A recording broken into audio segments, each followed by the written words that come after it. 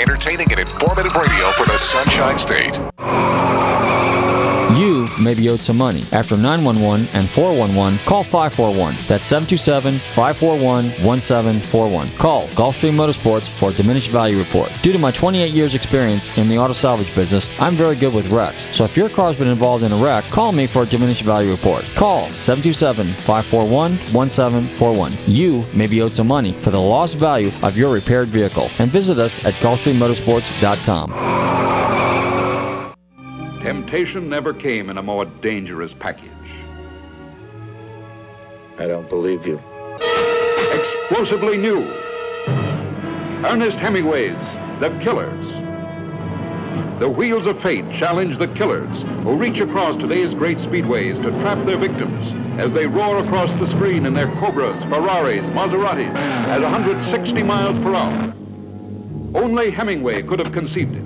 Only today's screen could make the characters come so vividly alive. Lee Marvin as Charlie. Who paid him $25,000 for each killing? Well, I gotta find out what makes a man decide not to run. Why all of a sudden he'd rather die. Angie Dickinson as Sheila.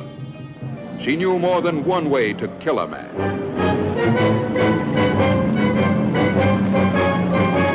John Cassavetes as Johnny North, who boasted there was nothing that moved that he couldn't handle. And Sheila moved.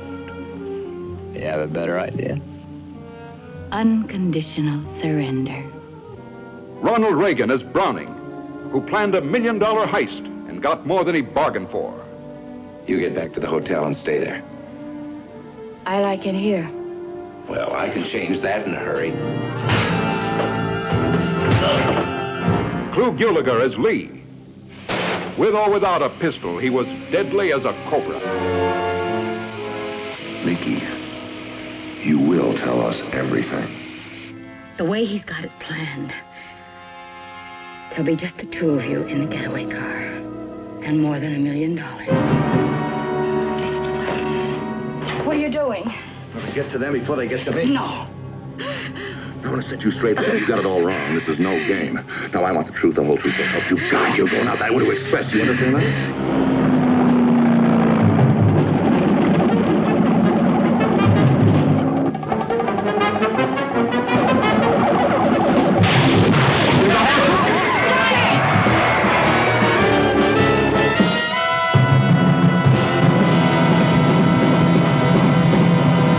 Quiet, numbskulls. I'm broadcasting. Hi, everybody. This is Bob Barsha with Fox Sports. Normally, I'm at the racetrack or the Barrett-Jackson auctions for television. But if I'm not, I'm going to be listening to Nostalgic Radio and Cars, and I hope you will, too.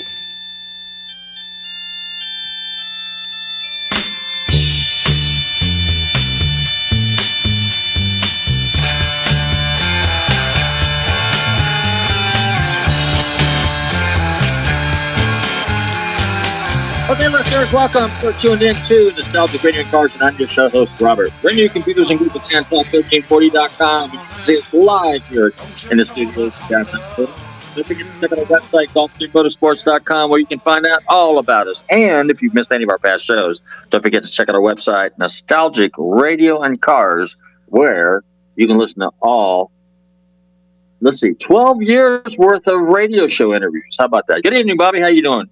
I'm doing pretty good. That would be 613 shows. 613 shows. 613 shows with some of the most fascinating and legendary names in motorsports and music. That's pretty good. Yes, it is. It is. So I'm doing well here. I avoided the tornado, so Well, yeah, we got bad weather coming in and out all over the place, but we're hanging in there pretty good. And our radio tower's still standing, and we're coming in loud and clear, right, Bobby? all three of them, yes. All three of them. Okay. Well, I'll tell you what, ladies and gentlemen, we have a fantastic guest for you this evening, and this is going to be a really, really, really good interview. I am really looking forward to this. So, to get going on the show, what Bobby's going to do is going to fire up the stereo. He's going to call our guests, and we're going to be right back with an amazing interview. And I think you'll all be thrilled to listen to this gentleman because he is part of one of the winningest racing teams in the last decade here for the good old United States. So, Bobby, go ahead. Let's play a little Eagles. How about a little Outlaw Man? I think that sounds good. Here we are, the long version, but here we are. Okay, you tune into Nostalgic Radio Cars. We'll set that out for real fast. The highway is my legacy. On the highway I will run. In one hand I have a Bible, in the other I got a gun. Don't you know me? I'm the man who won. Woman, don't try to love me, don't try to understand. A life upon the road is the life of an outlaw.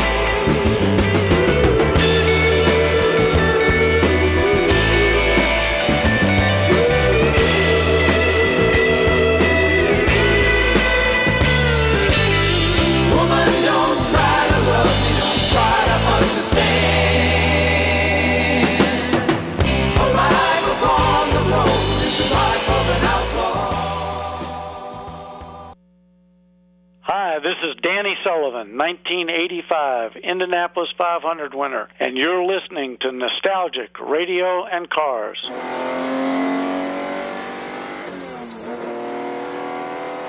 Okay, we're back, and you're tuned into Nostalgic Radio and Cars, and it's time to introduce our very, very special guest for the evening. This gentleman is the managing director for Ganassi Racing, this year's Indy 500 winning team. I'm delighted to welcome to the show Mike Hall. Mike, how are you doing this evening? Oh, great. Thank you very much. So, Mike, you just came off this spectacular weekend, Memorial Day race, Indy 500, and it was a very, very interesting last few minutes of the race. Tell us a little bit about it, and I'm sure you guys, you and Chip and everybody else, were on pins and needles. Well, that's absolutely correct. Yeah, the timing for the call is great. Tonight's program is actually really, really good. Great Indy 500. We had 5 race cars, all qualified in the final Sunday qualifying day, pole day. 12 cars in the top 12. I'm sorry, 5 cars in the top 12, 4 cars in the top 6, and all held their own during the race during the 500 on Sunday. So at the very end now, let's see, we had Jimmy Johnson races for you guys, and he had a crash, right? Or no, it was, Jimmy Johnson crashed the wall, right? At the last 5 laps, something like that? Yeah. Is that what it was? Yes, he did. And then, yes, very end of the race, he did. Unfortunately, he did. He was running well on Sunday. He was actually led some of the laps toward the end. Our driver, Marcus Ericsson, who won the race, ended up winning after that crash, or leading after that crash and winning the race. Tony Kanaan, who drives for us, was third in the race. So we had 2 really, really good contenders there at the end of the race, and Marcus won the race. So you guys have had, 5 now? Is that 6 IndyCar victories, right? I think now, over the last 7 or 8 years, or 10 years. Race. Yeah, Chip Ganassi. Yeah, that's almost correct. Okay, well, I'm No, it's okay. Yeah, it's okay. Chip Ganassi Racing as a company has won 5. Chip Ganassi is a partner with Pat Patrick with Emerson Fittipaldi driving, and that's a 6th win for Chip as a co-owner. So, 6, Chip Ganassi Racing as as a team, as a company, has had 5 victories. The first one in 2000 with Juan Montoya, 2008 with Scott Dixon, 2010 and 12 with Dario Franchitti, and now 2022 with Marcus Ericsson. I want to go through a few things here. So, as managing director, now you started with Ganassi, I think, what was 1992, somewhere around in there, early 90s? In 1992, I started working for Chip. Yes. Okay, and then so in working with Chip, when you started out, what was kind of like your duties and responsibilities? You came on as what was the level of your position? Yeah, that's fine. There was a manager, a general manager named Tom Anderson, who was managing the team itself, both competition and administration in those days. I was hired as a competition director because Chip, what he wanted to do was be in a position right at that point to run 2 race cars in the kart championship, the IndyCar Series. It was called kart in those days. And so my responsibility was to get everything ready on the competition side to be able to effectively run 2 race cars. And when I came to work for Chip, the 2 drivers driving for him at that point were Eddie Cheever and Robbie Gordon. Oh, wow. And so I just worked hard to develop the manpower side, the competition side, to be able to effectively run 2 Indy cars. That was my first responsibility. Became a team manager for Chip Ganassi Racing 2 years after that. We as a team won our first race in 1994 with Michael Andretti, who had come back from McLaren Formula One. He was actually Ayrton Senna's teammate in 93 in Formula One and came back to the United States to race in the IndyCar Series in 94. We won 2 races that year and have won well over 100 IndyCar races since then. That's pretty sensational. That really is. I mean, that is teamwork, as I put it. As a managing director now, so what all does that encompass within the Ganassi organization? Well, it's certainly all encompassing now. An MD or managing director on our team. I suppose the short answer to that is that my responsibilities include the oversee of everything that goes on with running 4 cars in the IndyCar Championship. We ran 5 at Indy in the Indy 500.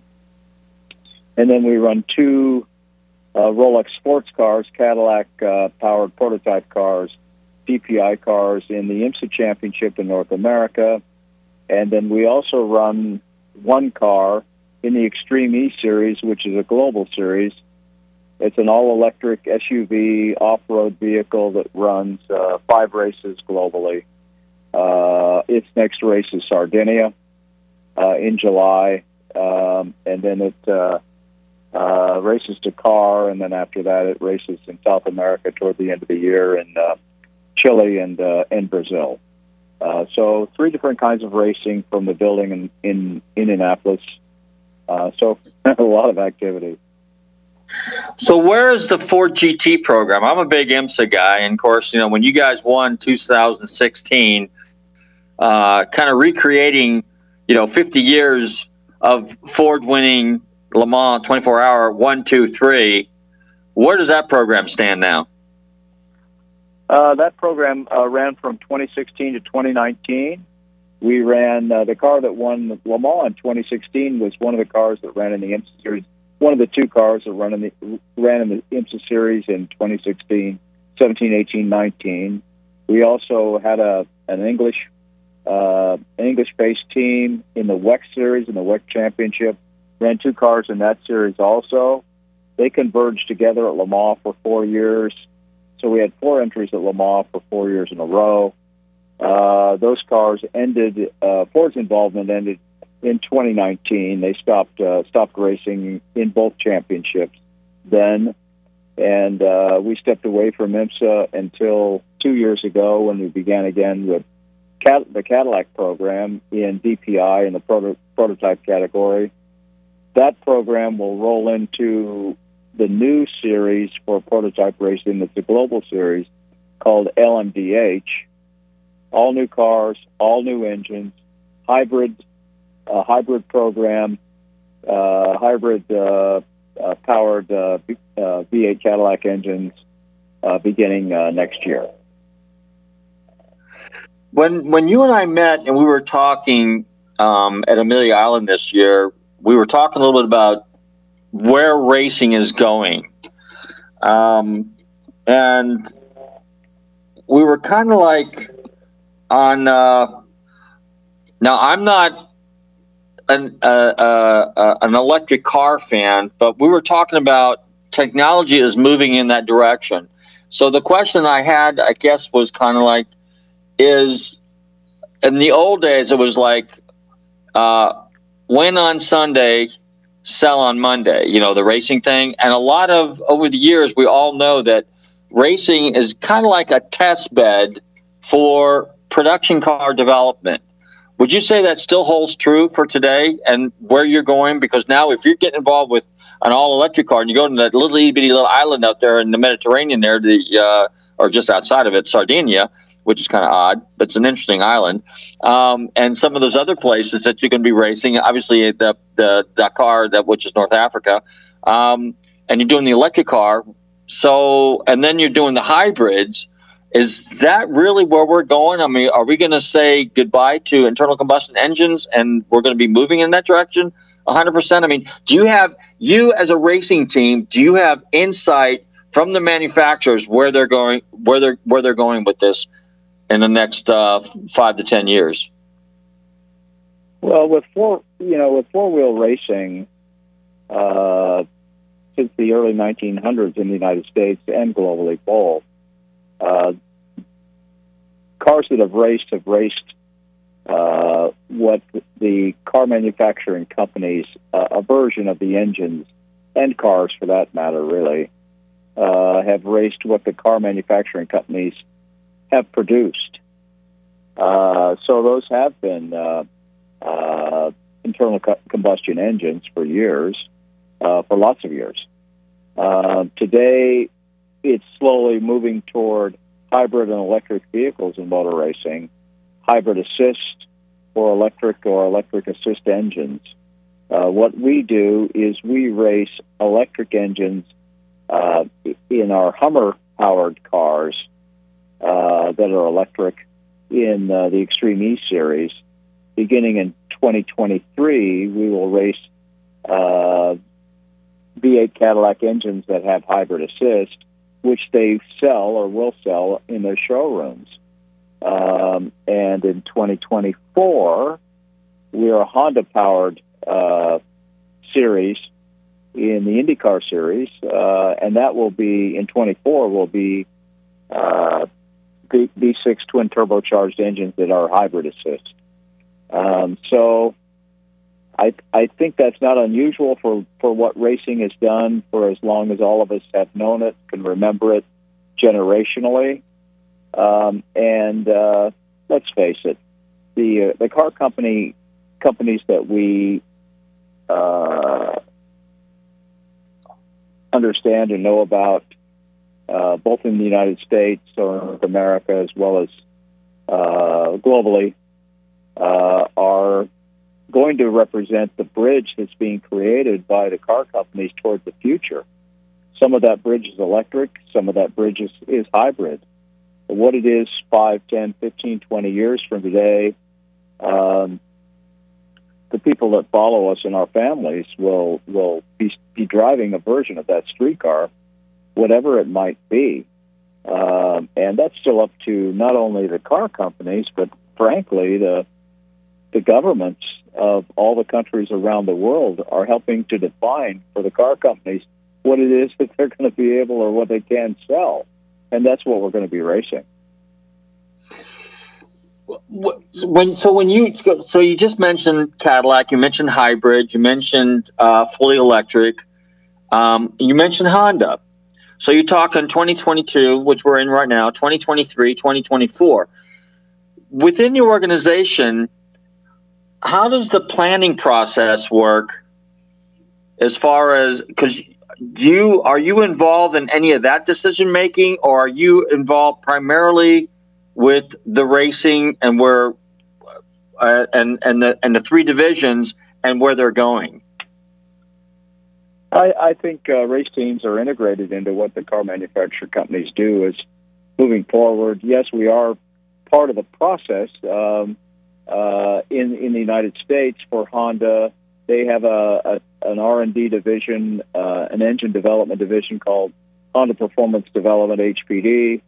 They develop the racing engines for American Honda, which American Honda next year are going to bring out several models of cars or more models of cars that have hybrid assist with their engine technology. We will be racing those cars in IndyCar racing in 24 for them. In 23, the Cadillac division will have the same. We will be racing those engines with hybrid assist for sports car racing, both in the United States as well as overseas. So we are, yes, part of that engine development program, and they will be based upon production-based engine packages that will be sold in the showrooms going forward. Racing those is going to be really exciting because they will be integrated power plants. It's going to actually be a lot of fun.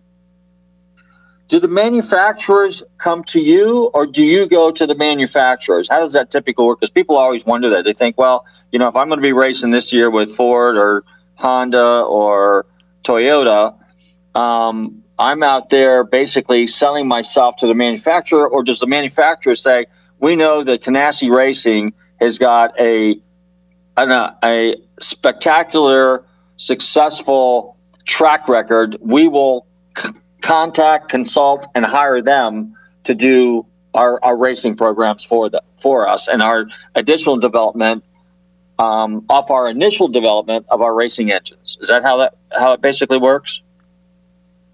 Factory support, factory involvement is a partner program with OEMs, with car companies, car manufacturing companies, and has been. Well, and we could just talk about IndyCar racing for a minute. The Indianapolis Motor Speedway was originally a test track for the car companies. And they first two people rode in a car in the Indianapolis 500, and then one driver did it. And the car companies, a lot of them had facilities in Indianapolis to where they prepared their cars and then took them to the Speedway, the Indianapolis Motor Speedway, just to test cars. That's what they did when the Indianapolis Motor Speedway was bricks. Those car companies had facilities in Indy, and it's still that way. Now what happens is they have race teams that are based in Indy that race Indy cars. In similar fashion, the race teams have factory-supported car manufacturing, factory-supported sports car programs, GT cars, prototype cars, and so on. And those are not only housed and raced in the United States, but also raced abroad, raced globally.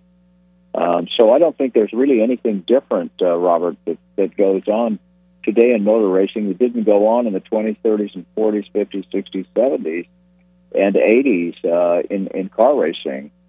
Let's face it,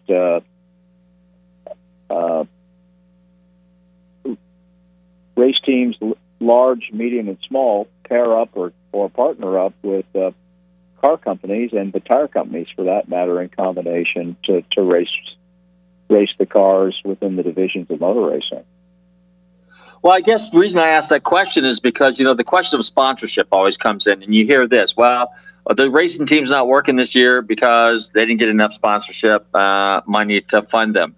But then on the other hand, the really, really good teams like yourself and, like you said, you team up with a manufacturer, but the manufacturer does that because they know that you have that track record and you're capable of taking their product, if you will, okay, in this case we're talking racing engines or their cars, to the next level to basically podium finishes.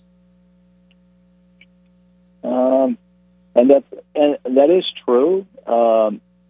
That's a constant and has been for a long, long time. We have represented over the years for us, while I worked for Chip Ganassi Racing, while I've worked there, we've represented Honda, we've represented Toyota, we've represented different brands for General Motors, Cadillac, Chevrolet, GMC. Other race teams have done exactly the same thing, no matter where they've been based or where they've raced. So it's a combination of what the sanctioning body wants the formula to be, what the car companies are doing with their engine supply programs, and the engine builders within. I think that's a constant, no matter what the engine technology has been through the years. Interesting. I have a question here from a listener, Thomas Fraley, and it says, Mike, obviously all the Ganassi cars had a great pace this year. Can you elaborate on the specific areas that you concentrated on to develop the cars? And then he goes, I promise I'll keep this a secret. Well, Thomas, that's a terrific question. A lot of the development today is certainly partnered up. The tires are developed when we begin at Indianapolis or at an IndyCar racing racetrack, wherever it might be in the United States, or for that matter, we're going to go back to Canada this year. We're actually we're not COVID-free, but we're somewhat COVID-proof, so we can race in Toronto this year. We can go back where we raced. I think the first IndyCar race in Toronto was in 1985 at Exhibition Place in downtown Toronto. What goes on today with development is a lot of componentry that's involved in reducing friction. Software development has allowed us to be able to define very clearly how much power, what mechanical friction reduction does in the suspension, in the chassis, and in the engine to increase horsepower. It's no different than what car companies do today to work on their EPA development, because what they do is they work on friction reduction to increase fuel mileage very clearly. So what you see, if you go to a Honda dealership and you buy a Honda Accord, let's just use that as a model, a model that's sold. It has all the trim that you visually see around the front of the car, all the air ducting. If you crawl under the car and look at it, it's very aerodynamic these days underneath. There's a massive development that goes on these days with street vehicles like Hondas or like Cadillacs for not only the top side, the frontal area, the side areas, all the ducting, as well as the lower part of the car, that enhances how much what your fuel, what your mile per gallon number might actually be. So if you look at a 2020 model, and let's just say for the sake of our discussion today, it's got 20 miles per gallon, the same model today has to increase by federal standards as to the fuel mileage has to increase by 2.5% per year. So the same model car today is 5 to 7% better than it was just 2 model years ago. And we work on very, very similar things today with our race cars. We work a lot to become more efficient in the air and more efficient mechanically to make the car much more efficient than what we ever did before. It used to be in motor racing that we had new tires from Firestone or Goodyear, depending on who we were labeled up with or partnered with, and that created a lot of speed. Today we have one tire manufacturer, which still works really, really hard to work on in that area, but we don't have tire development like we used to have, grippy tires, to help us go faster. So today we have to work much, much harder on the aero efficiency and mechanical efficiency of our race cars. It might be similar. Some of the people who are listening today or tonight, depending on where they listen to this, what time they listen, the time zone for this program, they probably play golf, and some of them do. And guess what? They aren't using golf balls from 5 or 10 years ago. They're using Callaway or Titleist golf balls today that are much better than they used to be. They're much more efficient in the air. And so our race cars are the same. They're much more efficient in the air, and that's where the development really is today. So to answer the question, a lot of the things that make us faster are somewhat held close to the vest by the race team. Okay, great. Now, Tom has another question, and it goes like this. If you could write, and I think you quasi-answered this a little bit earlier, but let's go with this. If you could write the script for the next generation of Indy cars, tell us what they would look like and how they would be powered, and who would race them, and where would we race them? That's a 4-part question. Yeah, that's a great question, Tom.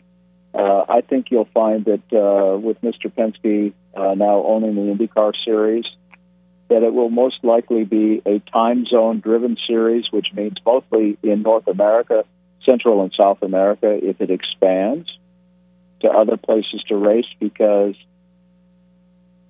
he wants that product to be available to the consumer that loves IndyCar racing in the time zone where they live, which is Pacific, Central, and the Eastern time zones, number one. So that might help to answer your question about where we will race. Okay. In terms of the cars themselves, I think you're going to find that the cars will still be liveried and driven. The wheels will be driven by car companies that want to be involved in IndyCar racing. Presently, those are Chevrolet and Honda. Mr. Penske is working really, really hard to have at least one additional car company, another brand, on the engine technology side of the cars. And in terms of the cars themselves, I think they will represent the environmentally sensitive issues that we have going forward in terms of the development of the cars. However, those would be defined going forward. We race what's called spec cars, and we have for quite a for a long time in IndyCar racing. They're presently designed and developed by the Dallara company. I think we'll probably in some way or other be involved in the future development of the cars. But I think that the speeds will still increase depending on the safety characteristics of the cars. With the hybrid and electric technology from the engine companies. So I think it's a combination of all of those things.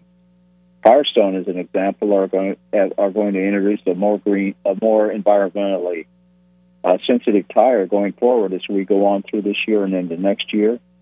So I think you'll see a lot of those things being developed and produced for the IndyCar Championship. I have a question from Dustin. Now, Dustin, I'm going to take a wild guess here. He's probably young, and he's a racing enthusiast. And his question goes like this. Today's drivers, it's kind of like you see this in a lot of sports, okay, that people are basically kind of cultured as children. And 5, 6 years old, we're in go-karts, or 5, 6 years old, we're playing golf, or 5, 6 years old, we're playing tennis. So Dustin's question was this, that, well, I'm 17, 18 years old right now, and I want to get into racing, but because I didn't start when I was 5 or 6 years old, do I still have a chance to get into the professional racing down the road? In other words, I guess what he's saying is, because it seems like, everybody's like, and I see this a lot. I mean, people are basically kind of, as children, they're predetermined. I'm going to be a professional golfer. I'm going to be a professional athlete. I'm going to be a professional whatever. And so there's people that, not a lot of people can make up their mind what they want to do, but, they suddenly at a later age, at a teenage or even in their early 20s, they start taking a big interest in it, and they go, hey, can I become a professional, let's say, motorsports person, driver, even though I haven't been doing this all my life as a kid? So when you guys, I guess this question is also, if you're looking for a driver, do you think just because the guy started when he was 5 years old, he's going to be that much better a driver than someone that's let's say started racing when they're in their teens and their early 20s? Because some of your drivers are 22 and 23 years old on your team. So they've been racing for a while. Yeah, I think it's a great question, Dustin. I mean, it's a terrific question, but I think the way I look at it, presently is athletes in all sports do start younger at a younger age. It doesn't mean, though, that they do it their entire life. It just means they start at a younger age, whether it be baseball, basketball, soccer, football, golf, motor racing, and you could go on tennis. You could go on and on and on. Both males and females start now these days at a much younger age. That's because really there's more available to them today in greater volume than there used to be generationally. If you went up the scale with people that are now 20, 30, 40 years old, their generation just didn't start an athletic endeavor until they were maybe, wherever they were at that point in time based on their generation. It also means they may stop much earlier. They may not go on. And so there's room for people to start at any age. They're not excluded. They aren't disallowed to be able to do it. It's more about them finding their way in when their passion is fueled. To use a word that we use in motor racing. So if you're 20 years old today and you want to start motor racing, you can find your way in. You would still have to start, though, in some level at a formative level, whatever that formative level might be that you utilize to get yourself going. But today, if you go to a karting, whether it be a regional karting event or a national championship level event karting, there's a lot of young people, males and females, that are competing against each other today, learning how to race with each other or against each other, much more so than there was when people like me started. When I'm certainly considered to be an ancient person now by a lot of people's generational standards, but when I was racing as a young kid, even I'm 70 years old now. I've been in racing. I have worked in racing or raced cars myself as a young person. I've been in racing for 55 years. So that means I started when I was 15. I actually started myself. I started racing USAC midgets when I was 14. Today, kids are starting when they're 5, 6, 7 years old on a regional basis, some form of racing, whether it be 2 or 4 wheels, and they progress through. So by the time they're 15 years old or 16 years old, they already have 10, 11, 12 years of racing experience under their belts. And guess what they find out? They find out if they have the ability to get it done. If they don't have the ability, they either take on another sport or they start watching by climbing, hold on to the fence.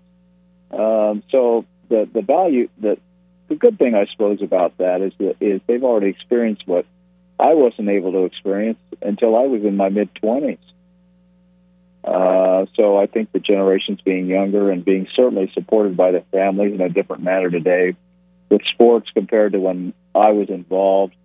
Our parents were near involved in any athletic activity when I was growing up as parents are now. And that's a real advantage to young kids today. Richard has a question here. What do you look for in a driver, and who determines who your driver is going to? In other words, within the organization, what do you look for a driver, and who ultimately determines who's going to be that driver? Who makes that decision? Great question, Rich. Yeah, Richard, that's a great question.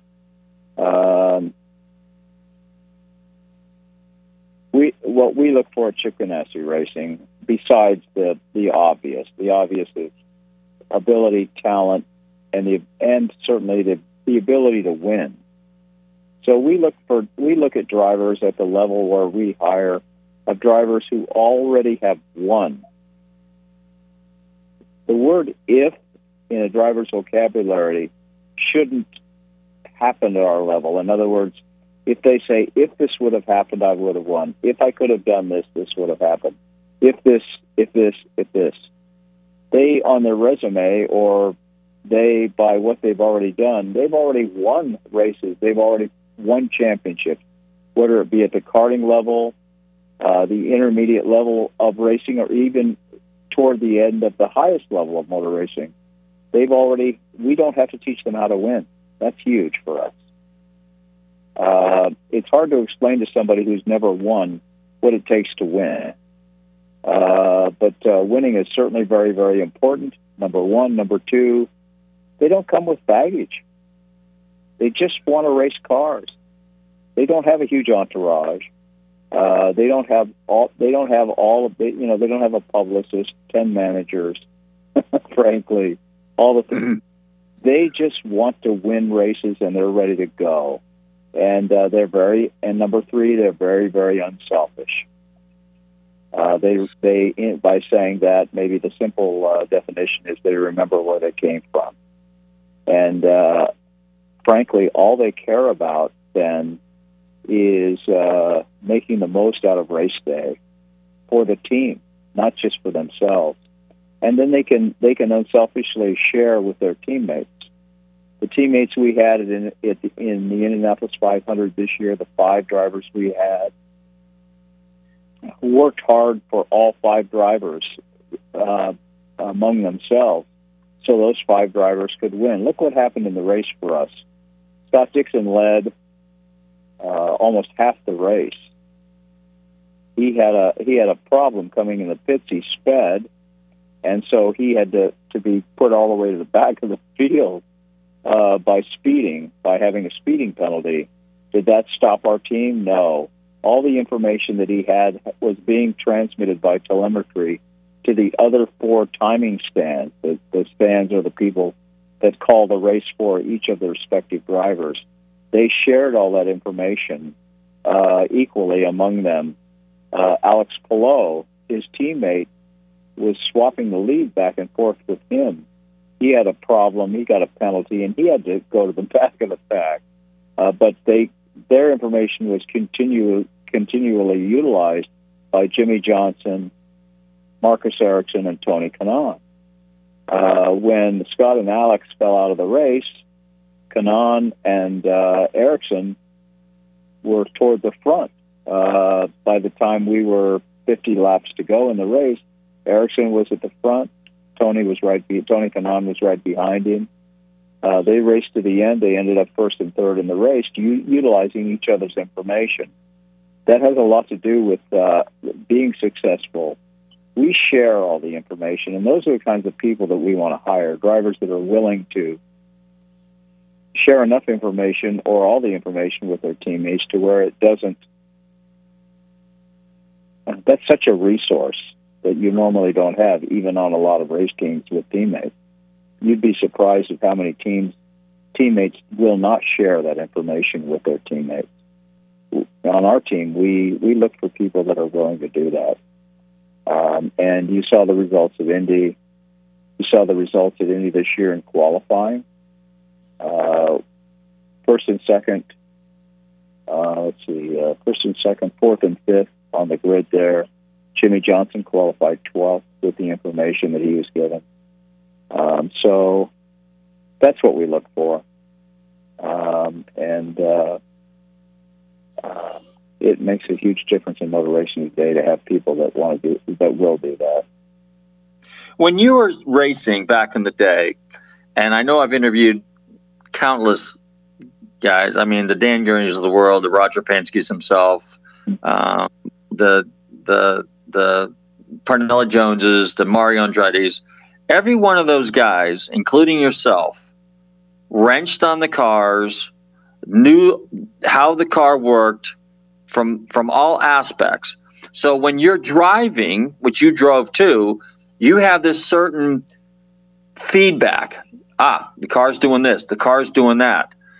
Today's drivers don't do that. It's all technical. It's all data. It's all, you basically collect that information when they drive. It's transmitted back to you immediately, like real time. Does it matter today that the drivers don't have that experience that you had back in that hands-on experience that you had back in the day? I mean, drivers like yourself? I think it's important that they do have that knowledge, and no matter what the decade or generation might be, drivers coming through the system still should have, and a lot of them do have, a great mechanical aptitude about what's going on with the race car. If a driver is so sheltered from working on their own kart, their own go-kart, or their own Formula Ford 2000 car, or their own K&N stock car, or whatever it might be as they come through the system, if they're so sheltered and so spoiled that somebody else works on their race car all the time, when they get to the highest level, the lack of understanding of what their race car does because they've never worked on a car will hinder them. Okay. The difference with what you may be referring to today is more the software, that part of the system that is managed by other people on their race team. But what does happen is productive race car drivers today who have the knowledge of the mechanical side of the race car, and then they combine that with spending the time to understand the data overlay of what their race car does and understands the mechanical side of the race car, are the kinds of drivers that drive our race cars today. They do understand how that's all put together. And then what they do with teammates is they study what their teammates' data stream is doing, so they can then compare lap to lap or corner to corner how they overlay from one to the other. And what that then does is that shows them, it's what you do, let's say putting this in layman's terms, is what you do with that data stream is you work backwards from the exit of the corner to how you enter the corner with that data overlay, yours first laid on top of theirs. Now, sometimes you might watch, like NASCAR does a really good job with their television production. I'm fascinated when I get to watch. I don't get to watch a lot of NASCAR races because I'm working on the weekend somewhere else when they're racing. But occasionally I'll watch a NASCAR broadcast or rebroadcast of qualifying, and they'll show a digital image of, let's say, Chase overlaid maybe with Logano.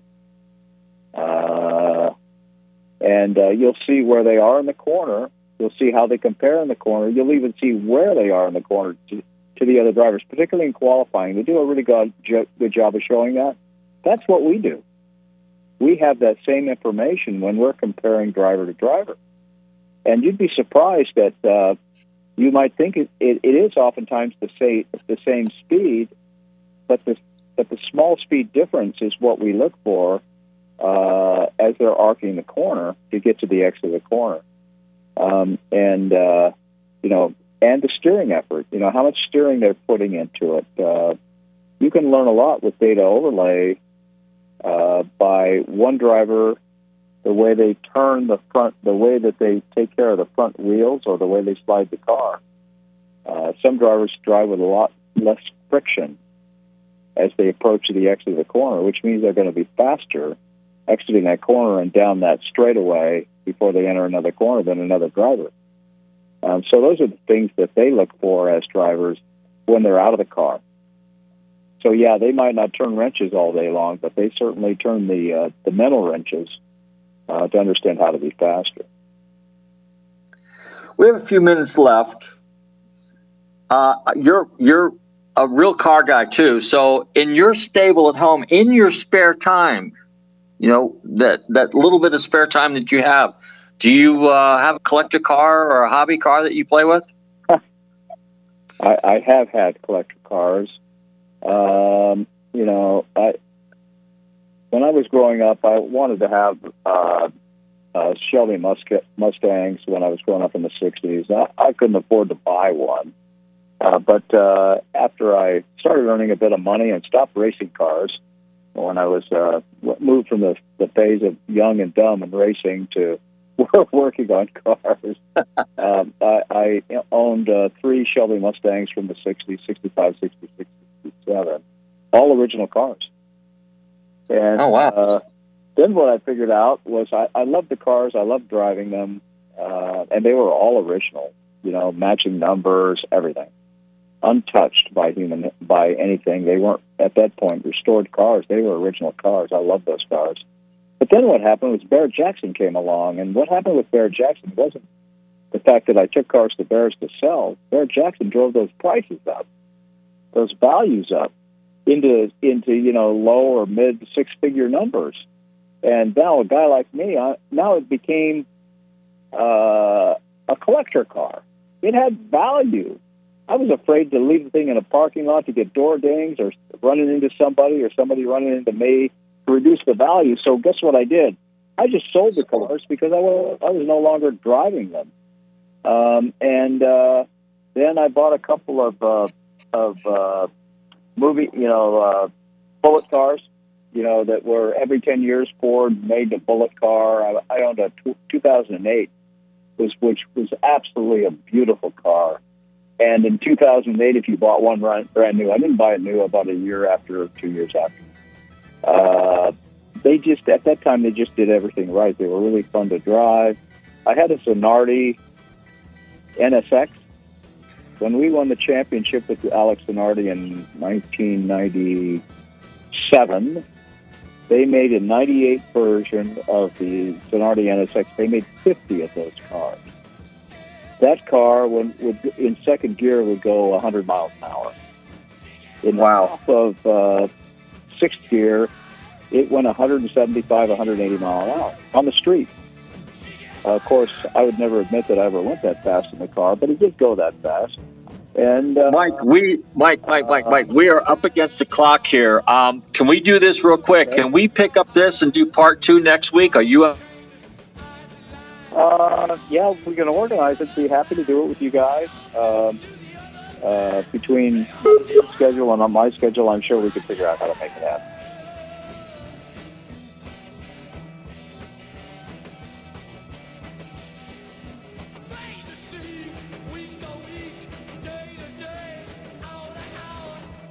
All right, he put himself on hold, but that's okay.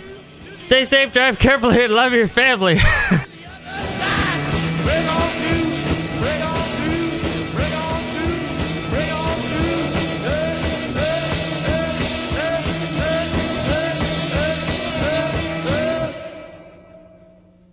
WTAN, Clearwater. FM 106.1. WDCF, Dade City. FM 102.3. WZHR, Zephyr Hills. FM 104.3. Listen.